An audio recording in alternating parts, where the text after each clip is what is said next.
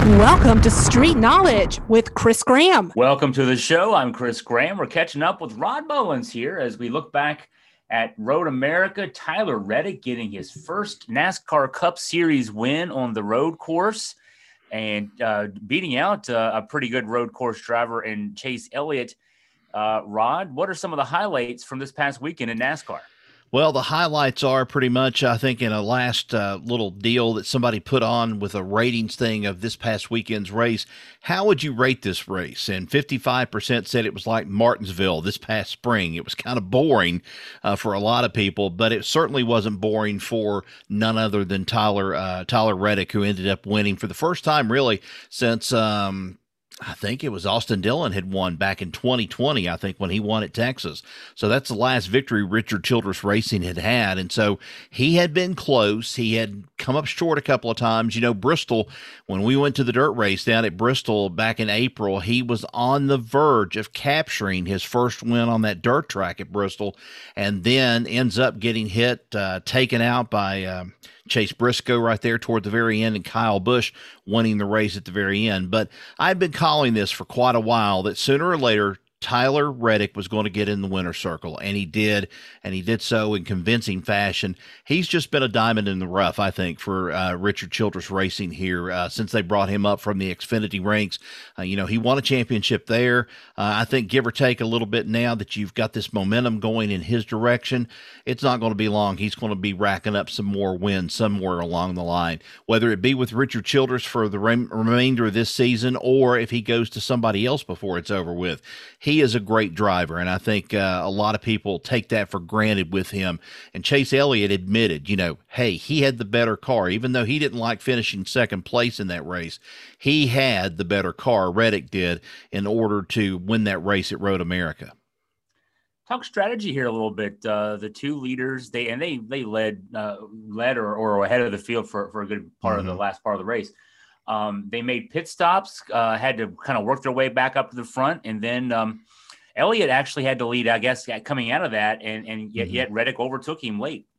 Yeah, and that goes again with the way that the car, Richard Childress had talked about this, I think, right after the race on Sunday at Road America. The question was posed to him and asked of him about Tyler Reddick and winning the race, and how did it bode for him for the rest of the season, the way that they had, kind of taken their pit stops and they'd done things. Richard Childress said this car was made, this next generation car was made for road courses. And he said, especially with this win for Tyler Reddick, and also based upon what has been popular with some of the drivers, or I should say the fans, with some of the drivers so far on the season, we're going to see probably some more road courses added as the season goes along, or at least as the schedules are being put together for the seasons going along here from 2023 onward. But pit strategy and one of these things, it's important to know that if you go and you get behind and you still got a great car, there's ways of you being able to come up through the pack and be able to regain the lead against some of these other cars. Now, you're facing situations such as heat. You're also facing the situation of brake wear, rotor, the tire wear, and so forth like that.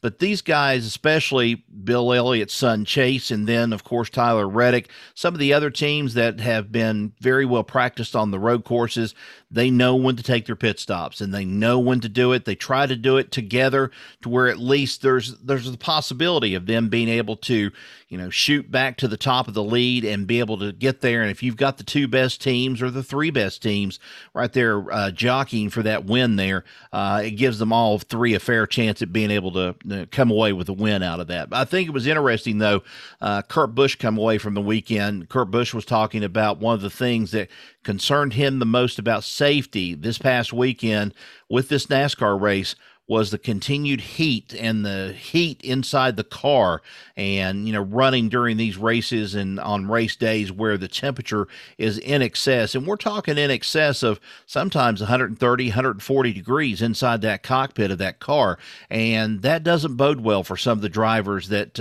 if they're not used to it or they haven't been used to it, it could mean bad luck for them somewhere down the line. But Kurt Busch, he brought that up, and I think that was a point well taken, because how do you handle this sort of thing? It's tougher now than what it used to be. Used to be they went and had a little igloo cooler, and they poured ice into the cooler, and then they hooked it up with a hose, had a little fan on it, and it blew cold air through that little vent into the driver's helmet. And I know they've got a version of that now, but it's not as good as it used to be, or at least maybe the situations have changed. Maybe the temperature's running a little bit hotter there, and that firewall down there makes it a little bit hotter. But that's another one of those things that kind of figures in with pit stops as well. If your driver is not exactly up to par when he's out there on the course because of the heat or the situation of the car.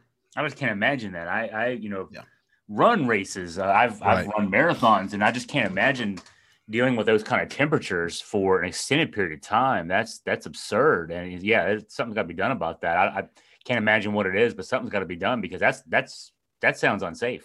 Yeah. And, here's another thing too. Another figure that comes out of that is how much body fluid or how much weight that a driver loses in a situation like that. So say, for example, the cockpit is somewhere around 120 degrees and you've got that fire suit on. And of course, the fire suit, they have some of them that have been made to kind of a cool suit. Some of the drivers do, but most of the time it's just a straight fire suit is what it is. But here you are, and you're in that situation. I think I remember Dale Earnhardt Jr.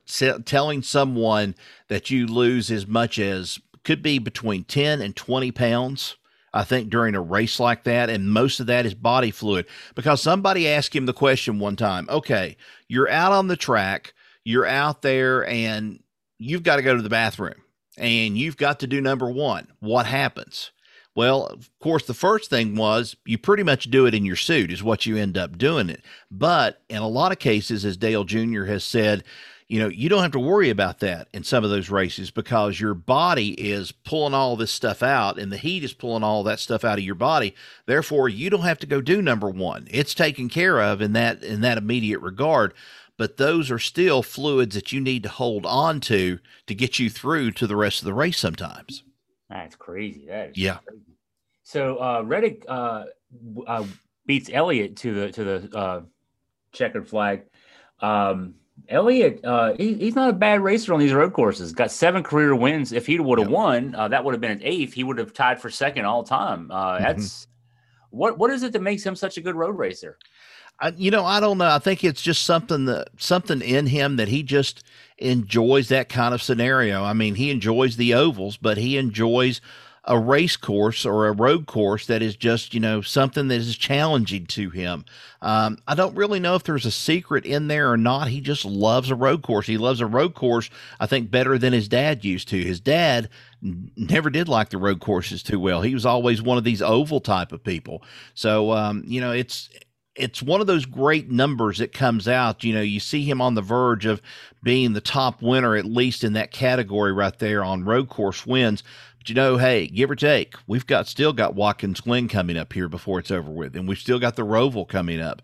So, you've still got these road course races that you still have to go to, and he could still be a threat at those particular races. I'll tell you what, the funny thing though, I don't know if you caught this afternoon though, Dale Earnhardt Jr. or Junior Motorsports driver Noah Gragson fined $35,000, docked 30 driver points and 30 owner points, I think, for his run-in at the Road America course this past weekend. I think on the road course that they were racing on, and they ended up Dale Jr. not too happy with his driver. He's in a championship contention sort of thing, and he's also one of those guys that's being looked at for a full-time ride maybe next year on the Cup circuit. Dale Jr. wasn't too happy with him this past weekend. He says he's getting a little bit over anxious about his driving abilities and so forth, and he needs to be a little bit more aware of what's going on. It's almost like we're seeing another Ross Chastain sort of thing here about the aggressive driving or trying to make opportunities happen. And so Noah Gragson came down this afternoon from NASCAR, $35,000 fine, docked 30, I think Junior Motorsports 30 owner points and something like 30 driver points. So Gragson is now backed up pretty much trying to figure out what he's got to do to win the rest of the season outright in order for him to pick up a championship. And, with this too, again, Tyler Reddick winning this race, the top 16 is all a jumble again. So we're in a jumbled situation. If NASCAR thought that this was going to be the bellwether of all seasons for this playoff, this was it, because we're seeing first-time winners, and we're seeing these first-time winners jumble the entire point spread as to who could possibly win this championship. Yeah, I'm seeing 13 different winners this year. So 13, those 13, of course, are in the top 16 right now. Reddick moving in the ninth with the win in his first win. He's now ninth in the points. But no one's won more than two. That's right. And there's 8 races to go until we get to the playoffs. So a lot of jostling. Kevin Harvick's on the outside looking in right now. Eric Almirola, Eric Jones, Austin Dillon, Michael McDowell, Chris Buescher, Ricky Stenhouse Jr., Bubba Wallace, 25th, Ty Dillon. There's some names there that have work to do. And even one win might not guarantee it. Yeah, that's it. That one win might not even guarantee them getting into the playoffs. That's where we've talked about before, I think, on the podcast. You're going to have maybe in some cases for some of these guys, they're going to have 2 wins. Some of these guys, first-time winners, are going to have 2 wins to get into this sort of thing. Now, Chastain, that's one of them right there. Chastain is, he's kind of proven himself out on the track so far this season, but who else out of that bunch that's a first-time winner? Daniel Suarez, Tyler Reddick. You got some others in there. Say, for example, we go and we get Eric Jones. Eric Jones hasn't won a race yet for Petty, but he wins a race. It's still not enough to get him into the top 16. So he's going to have to go back. And likewise, Petty GMS Racing going to have to find out, where is our strong point? Where is one of our strong racetracks? And you have to just roll the dice and take your chance and see, are we ready for this weekend, and hope that we don't get in a wreck, or hope that something doesn't take us out or an engine blows up, because now all the cards are on the table and the dice has been rolled.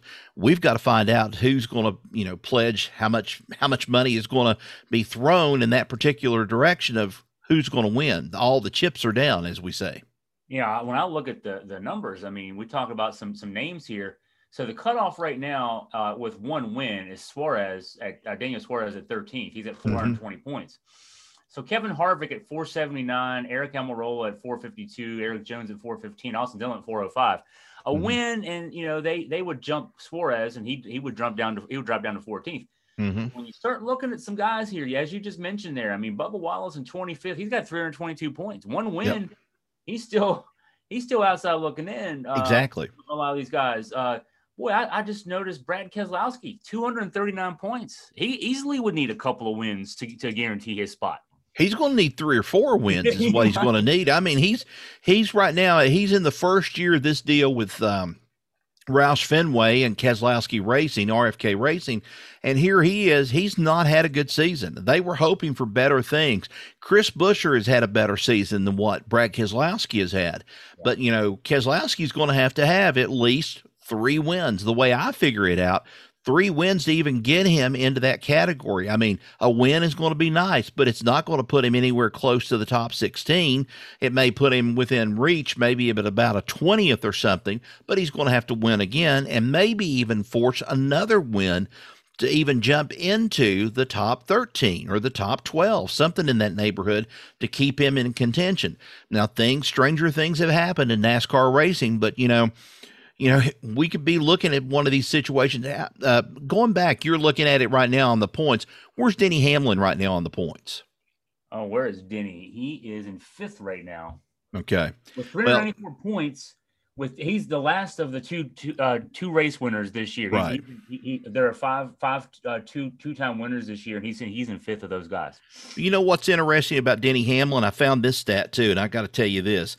Denny Hamlin leads all NASCAR drivers with 26 penalties in the first 18 Cup Series races this season. That's 1.44 penalties per race. So for me, if I'm Denny Hamlin, I'm happy with that 5th place right now in the point standings.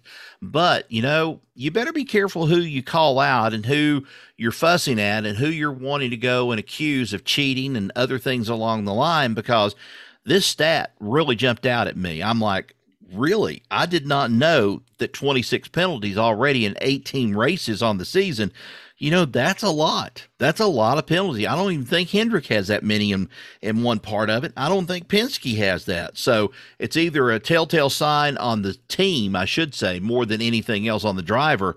But, is your team really that dedicated and motivated for him to win? Well, win at all costs. That's what it sounds like, and NASCAR has caught him. And, here he is. He's been penalized 1.44 times per race. That's a kind of a remarkable stat. He's only got 4 top 10s and 3 top 5s, 2 wins. So at least right. When he runs well, he wins, but he just hadn't been running well. I mean, four top 10s in 18 races, that's not what you expect out of Denny Hamlin. Well, and when he's won, and, he's been lucky to win, he's been up there in the top. When he hasn't won, he's been looking close to the top, or at least in the standings, maybe in the top 20 somewhere in there, but he's been downright pitiful in some races. I forget how many DNFs he's had so far on the season. At least a couple of DNFs he's had to pull behind the wall and didn't come back out again. So, the season's not exactly has not exactly been in the bag for Denny Hamlin just yet either. Even though he's 5th and those 2 wins, anything could happen. And the way that shuffling begins here toward, especially these 10 races here toward or 8 races toward the end of the playoffs, that's going to be the telltale sign for this as to what we're going to expect. And, coming up this weekend, we've already been at Atlanta. And Atlanta was praised by so many drivers. Atlanta could make or break some drivers this weekend, I believe, more than anything else. We might see whether or not Kevin Harvick gets back into this or not. We might see a first-time winner, another first-time winner. We might even see a winner for the second straight time. I don't know how it's going to happen, but it's going to be it's all getting nail-biting time, getting down to the very end. Yeah, 8 races to go. Atlanta this weekend, Sunday at 3 p.m. on USA Network. Boy, August 27th is the last regular season race, Daytona, on a Saturday night on NBC. That don't feel like it's too far off.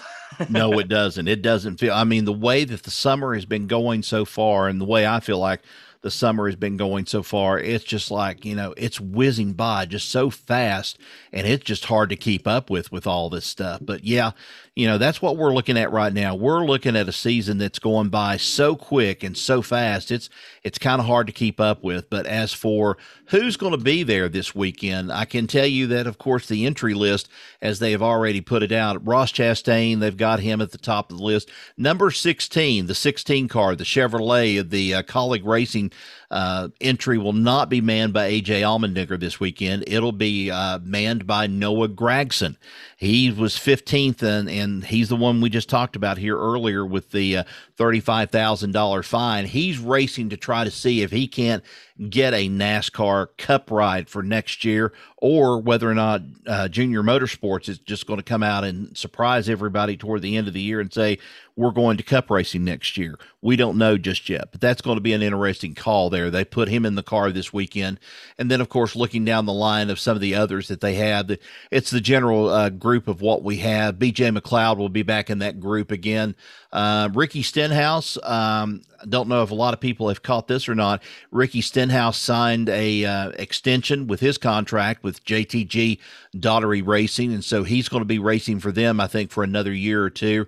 And Eric Jones still in contract talks with Richard Petty and with GMS Racing, so it's all kind of panning out here. The silly season has not really jumped out at us too much, but, as we start getting down to 5 races and 3 races and then into the playoffs, that's where we're going to really jump into this silly season a little bit more. And one other note, too, I have to tell fans about this, those that listen.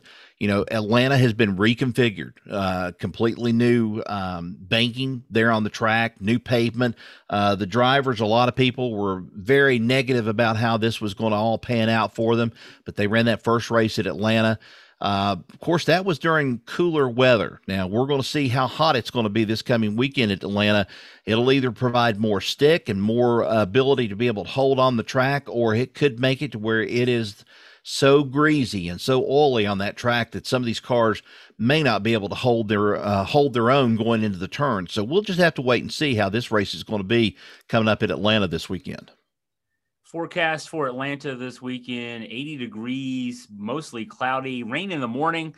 it'll be humid. It won't be necessarily that hot, but the humidity will be pretty substantial. So, not necessarily good news as far as that goes. It'll cut down. Well, it'll cut down on speeds. It'll cut down on speeds a little bit. I know it'll slow them down. And then the always ever popular thing of clean air, you're going to have that moist air in there, that humidity in there that's going to kind of slow those cars down just a little bit. But, is it going to help on sticking to the track? No. 80 degrees is not that bad. Now, if we were talking 90-some degrees, yeah, I could make it a very sticky track before it's over with, but I don't think so. Not in this case. I think it'll be a fairly loose track is what it will be out there, and they're just going to have to judge and see what they can come up with in their setups prior to going into Atlanta. I see humidity in the 90% range Yep. for race time, Yeah. so that's going to be another problem there for the drivers in their cars. So. Yeah. Well, Rod, thank you as always for your time and your insight. Look forward to talking to you next week. Appreciate it, Chris. Thanks.